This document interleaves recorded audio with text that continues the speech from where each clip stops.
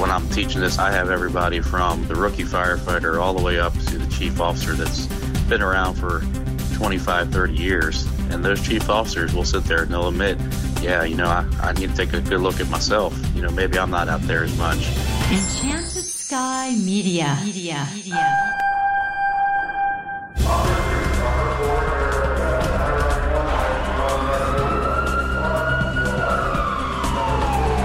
This is Code 3, the podcast for firefighters. Now, here's your host, Scott Orr. That's right, and I will not let Parkinson stop me. Thank you for joining me again on Code 3. Firefighters just love to train, don't they? Well, they sure do enough of it. But what happens when the crew doesn't feel like training? Today's guest addresses that problem directly. Scott Peterson is a firefighter engineer / EMT with the Fulton, Missouri Fire Department. He teaches Fire 1 and Fire 2 certification classes as well as motivation classes to departments throughout Missouri and the surrounding states. He got his start as an instructor with the Missouri Department of Corrections. And he'll be doing a session on motivation to train at Firehouse World in San Diego this March. Scott Peterson joins me now. Welcome to Code 3, Scott. Hey, I appreciate it, Scott. I appreciate you having me on this morning, and look forward to discussing my class and, letting the folks out there that are going to be attending Firehouse World a little bit about the class. All right. When do firefighters become unmotivated to train? I think it starts pretty much, defined, when I've been teaching these classes over the last 3.5 years. The general answer I get is when I leave training, when I leave the recruit class or, the Fire 1 and 2 class, the motivators that were once there are no longer there, or my self-motivation has went away. Is it possible to ask firefighters to train too much? I think that's a fine line.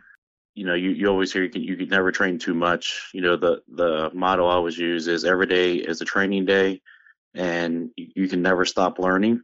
So I think it's a fine line when you ask that question. What are the most common excuses for not being interested in training? Geez, there's a laundry list of them, Scott. The ones I hear are, I'm too tired, done this 1,000 times, I know this already.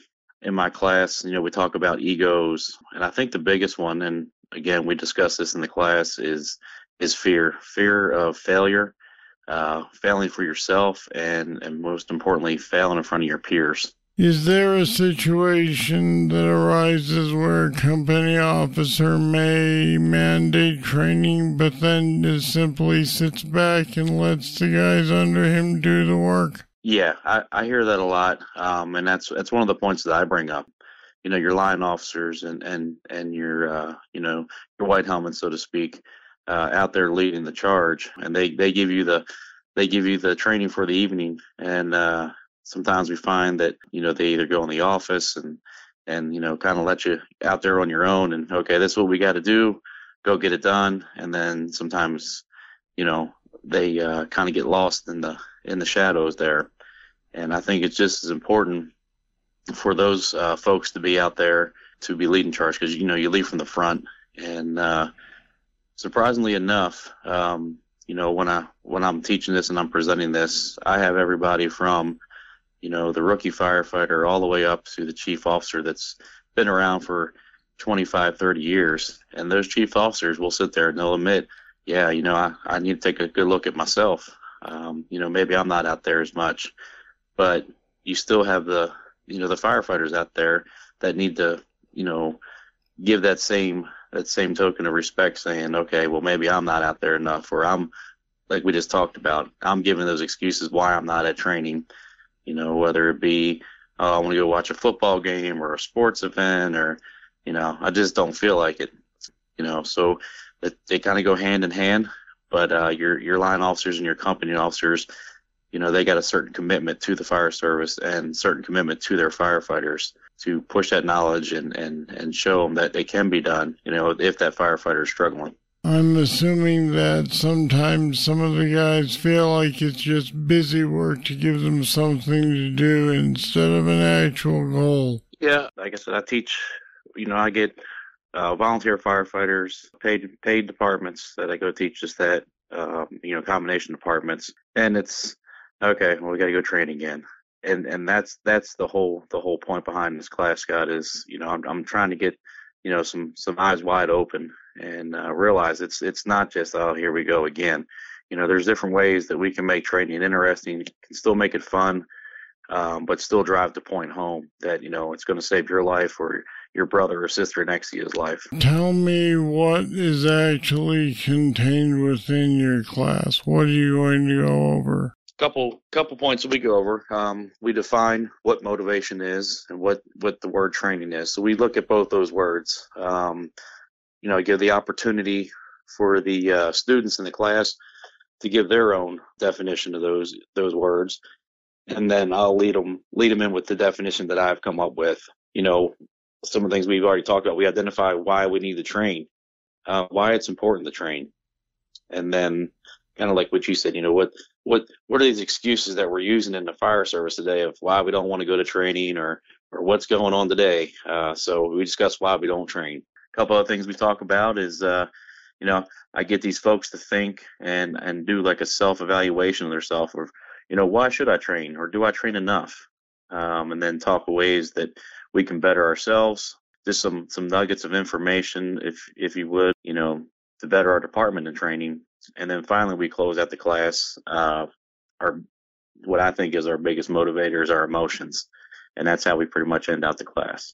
Well, a lot of these kind of classes are valuable, and yet the people who really need to take them aren't in them. Who would you suggest should be in there listening to you?